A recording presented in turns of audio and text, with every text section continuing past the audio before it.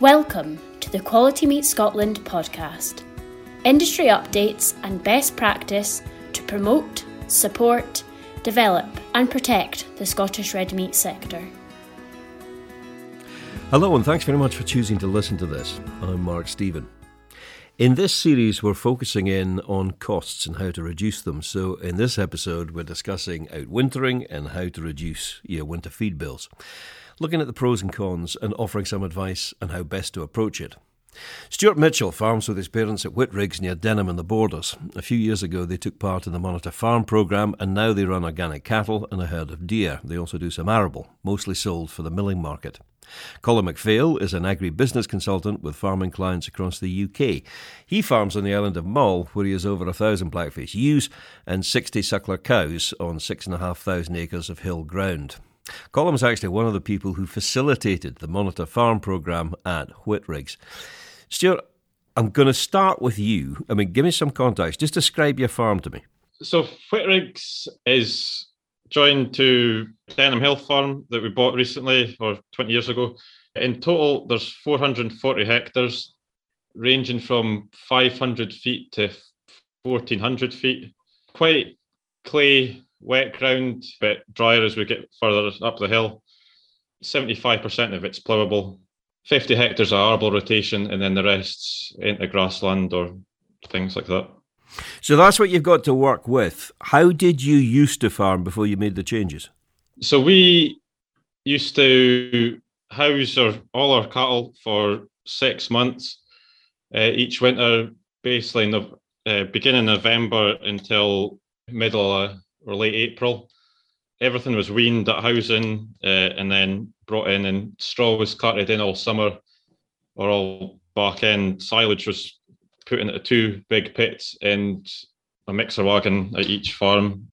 We thought we were doing fairly well, but the costs were just getting out of control, really. And what system are you employing now? Almost all of our cows are outwintered on our hill with bale grazing. It's all hay. The hay, make 5-foot bales of hay, put in a line across our hill, and then from 1st of December until 10th of April, the cows get a bale a day in whatever deferred grass there is by strip grazing it. That keeps all the cows out there, and there's a bit of shelter for them. It means the tractor doesn't leave the farm steading in the winter, as all the bales are out there already. It also means you're not cutting up the ground at the same time. Yeah, it's all the winter tractor work is all done in the middle of summer when the ground's dry. Colin, at the start of the Monitor Farm programme, I know that the community group decided on a vision to, and I'm quoting here directly, maintain a profit in a challenging environment. Now, with that in mind, what was your original advice? Well, I think with any farm, you've got to look at the resources that you've got. And, with Whitriggs and Denham Hill, we had the hill, which we weren't really using. The costs for the cattle were high. And I think Stuart will admit that he was spent most of August hauling in straw.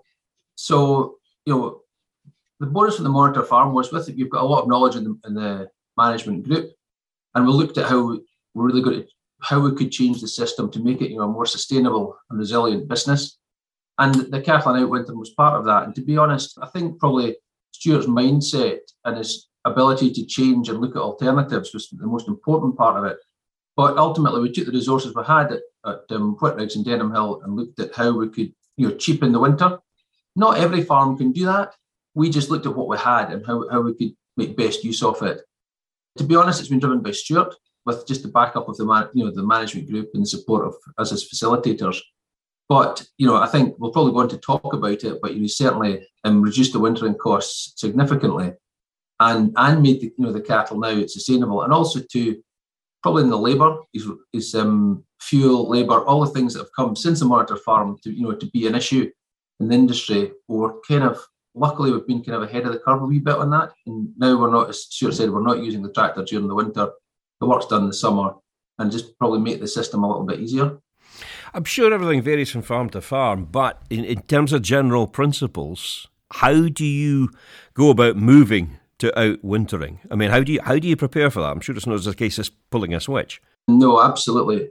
You've got to have it well planned out, and I think with any system change, reducing costs, there's no quick way of doing that. If you're changing the system, you've got to plan for it. And Stuart will probably speak a little bit about that, and going organic and get set up for it, plan it out, make sure your basics and the foundation building blocks are in place in terms of things like soil pH, the soil organic matters. Make sure that your farm's prepared and you know what you're going into, really. So it very much depends on the farm, Mark, but it's about getting your ducks in a row before you set off and change your system. And also too, I think if we go looking back as well, if you've got to know what your costs are in your current system, because actually you might be doing quite a good job in your current system. Did you know, Stuart, what your costs actually were at the time? How accurate was that information? We didn't, before the monitor farm, we didn't know how much our costs were. We knew how much our bills were, but we didn't know everything put together and worked out as a pounds per cow per week. But yeah, we figured through benchmarking and things, we've worked that out, and then realised what it was when it was in the shed, and then what it was going to be that winter by outwintering on the first year. Could you put a value on that? I mean, what's the difference between then and now? Yeah, so then it was £11 per week to keep a cow inside, and outwintering was £3.90. So it was pretty much slashing it down to a third of the cost. That's pretty remarkable. And how long, I mean, what Colin was talking about in terms of preparing, getting your ducks in a row and what have you, how long did it take you to do that? Because I'm sure one of the big problems is you don't know what you don't know. Yeah. So it took basically a summer to figure out that we were going to do it outside. And yeah, quite a lot of research, quite a lot of YouTube. And then just having it so we knew what each cow would take each day. The first winter, it lasted about 2.5 months. And then the next winter, it was basically all winter. So it just takes that first year to know what you want and then to see where you actually are and how to do it better for the next year. And what impact does it have? I mean, possibly you can answer this, Colin, but what impact does it have on things like animal health if they're being outwintered? Well, it depends on, you've got to have the right cow type, I suppose. That's quite important. But yeah, the cows are happy outside, and I think the weather, as Stuart said, he's got a little bit of shelter, and they've seemed very content. I know certainly at home we outwinter our cows, we always have done, and they're Highland cross shorthorn cows, and they do well. Most cows in our climate will do well outside as long as they're the right type. Cow size is quite important as well. Breeds are not too big, but Stuart's cows, well, they mostly be shorthorn cross Angus cross now, Stuart. Yeah, shorthorn cross Angus they need a bit of hair on them, but they don't need like too much. A shorthorn or Angus is quite capable of being outside. The cattle are a lot fitter, like physically fitter, by walking up and down the hill every day, and so there's a lot less problems when it comes to calving at the end of the winter. Do you also reduce infections by outwintering them? Yes. I don't know whether it's just a fluke, but since we've outwintered, the group of cows that are outwintered have never had an abortion, whereas we used to have 3 or 4 every year. Is that normal, Colin? That if they're outwintering, they're healthier, you use fewer medicines? I would say probably yes. They're not in close contact with infection. I think, as Stuart says, the outwintered cows, yeah, they probably are fitter and they're getting more exercise, and it's just a cleaner environment. But, I think on saying that, you've got to make sure that they are well looked after outside, well fed, and make sure that it's not, if it gets poached, you've got to be careful and just move them on. We've certainly done it in another monitor farm in the Lothians. We outwintered some cows in a stubble field, and yeah, sometimes they looked like they were, we had the public had phoned up a couple of times concerned about them, but the cows were really happy and had straw to lie on the stubble field. So I think it's to know what you're looking at and just monitor the system. But I think, generally they do pretty well outside. What I would say was the way we're doing it with the hay on deferred grass, the cows are moved every day. And so they're never really poaching the ground because they're always on a thick mat of grass. And then they stay there for that day. And then the next day, they're moved on to more fresh grass that's got a thick mat. So they're never really pacing back and forward or trying to sit in the same place every day. And they're not the way we do it, they're not even round a ring feeder. So the hill's not a mess by the time you get round to the spring. Does it take them longer to reach weight? No. The cattle go up there are in good condition in November, December, and then they stay there until the basically the day before they start calving. So they maintain their body condition throughout the winter with no concentrate whatsoever. Listening to this, Colin, it seems like unalloyed good news. There must be some pitfalls in this somewhere. Well, I suppose weather would be some of the pitfalls, I suspect. And also, too, I think Stuart's gone into it and he's tried it the first year, as he said, for 2.5 months, and then he's just built up.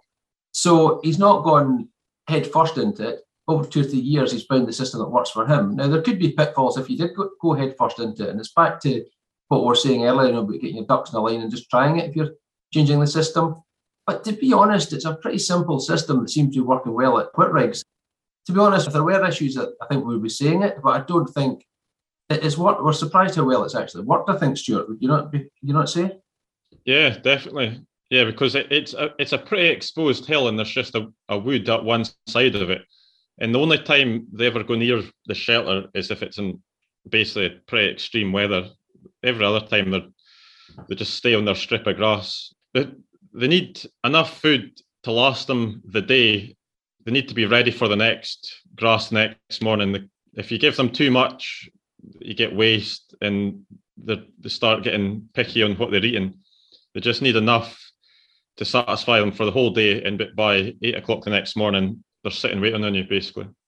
And I don't think we've never had deep snow, so that might be a challenge if we had that for a month or 6 weeks of deep snow. I suspect that would be a challenge. And also, too, I suspect, Stuart, if you had really hard frost and you didn't have water, that might be a challenge. But touch wood, we've been okay so far.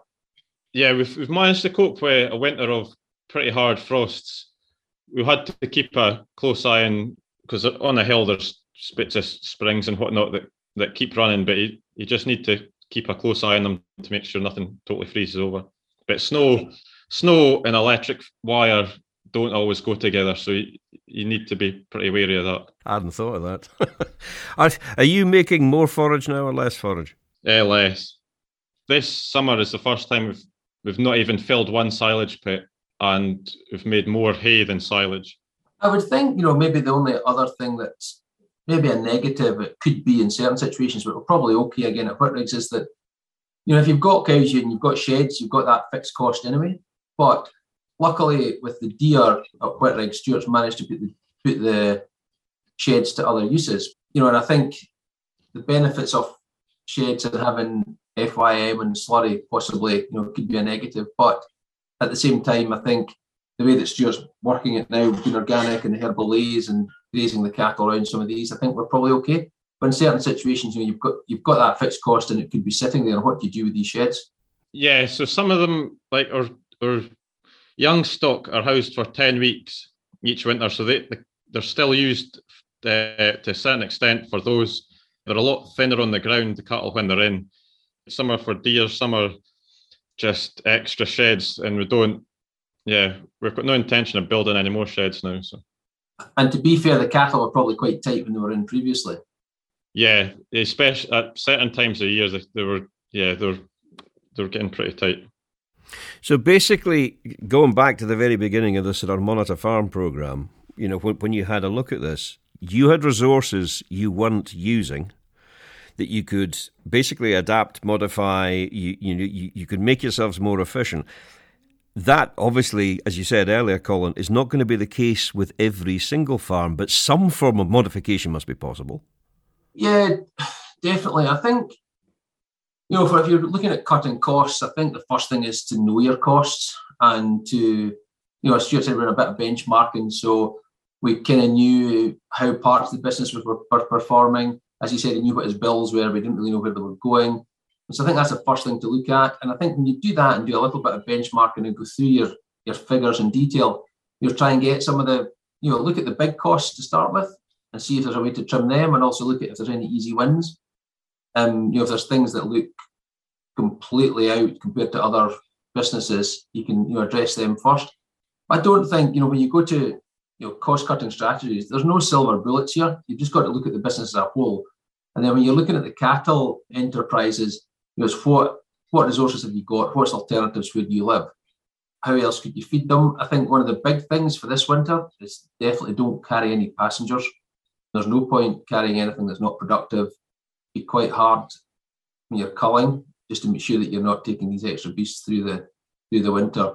I think the decisions you make depend on your individual farm location, probably the farming system, the soil types that you've got, also to the weather. They're all pretty important. There's definitely opportunities, but nothing changes quickly, especially with cattle. So you've got to plan ahead, research it well. I think what Stuart said there was quite important. He said, a lot of research and a lot of YouTubing and going on and seeing what other people are doing. And then he tried it. And for 2.5 months the first year, and then just really it worked. So he built from there. And sometimes things won't work, but I think we've just got to keep looking at, how we might just tweak our systems. Going back to the vision of the community group originally, Stuart, have you managed to maintain a profit? Yes, we have. In real terms, we've doubled our profit. Wow. I think that question mark is really good, because I don't think actually with a vision from the community group and the business and the management group at the Monitor Farm, but I don't think any of us expected the Monitor Farm to go the way it went. We were sheep, cattle, quite traditional, and just being part of that group and having the confidence to make the changes. And the biggest change in the Monitor Farm was Stuart and his mindset and his, looking at opportunities. We had sheep at the Monitor Farm, but I'm not entirely sure you loved sheep, Stuart. And we had some health issues there. So then we looked at deer, and you've got to be passionate about whatever you're doing. And so Stuart was passionate about deer and took it on, done the research, and then we went down the deer route. And then we looked at organic. The management group thought organic might be an opportunity, just to be that again back to the resources we've got at Denham Hill and at Whitriggs. So I think the Monitor Farm over the 3 years evolved, but I don't think we expected to be where we are now, Stuart, did we? No. We just thought at the beginning that we're doing fairly well, and like tweaks here and there would lift our margins, but how wrong we were. Again, this is maybe a completely stupid question. You looked at your model, you doubled your profitability. Is there any slack for left in the system for looking again and seeing if you can improve even further? Well, at the time, we didn't think there was slack to give, and then we managed to find quite a big gap. So, currently, I don't know if there is much more to give on the cattle front, but you're keeping an open mind.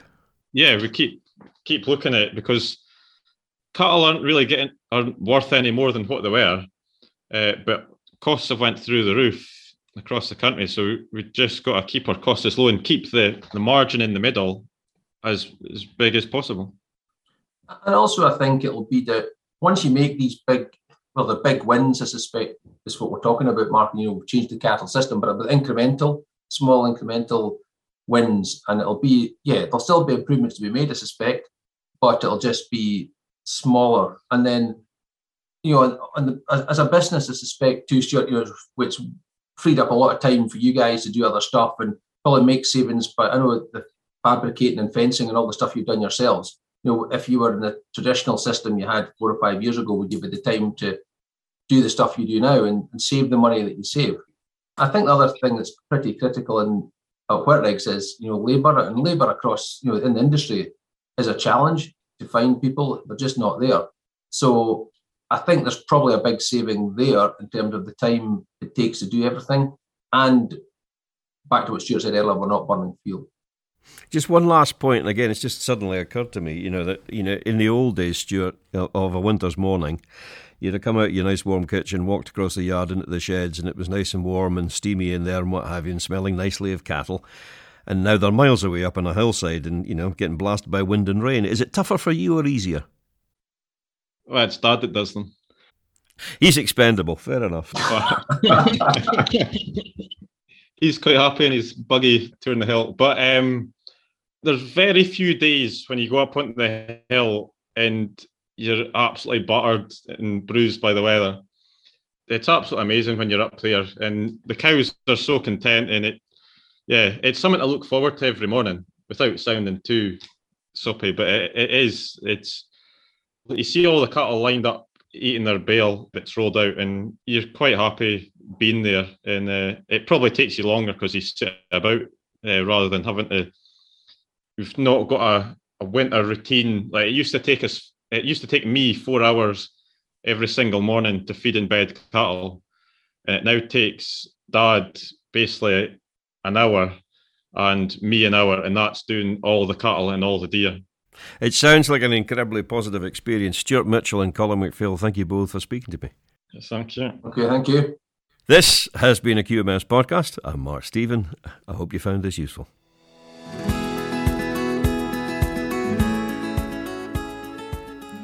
Thank you for listening to the Quality Meat Scotland podcast. For news and to listen back to previous episodes of the podcast, visit qmscotland.co.uk. For Scotch beef, Scotch lamb and specially selected pork recipe videos and inspiration, visit www.scotchkitchen.com or follow Scotch Kitchen on Facebook, Instagram or Twitter.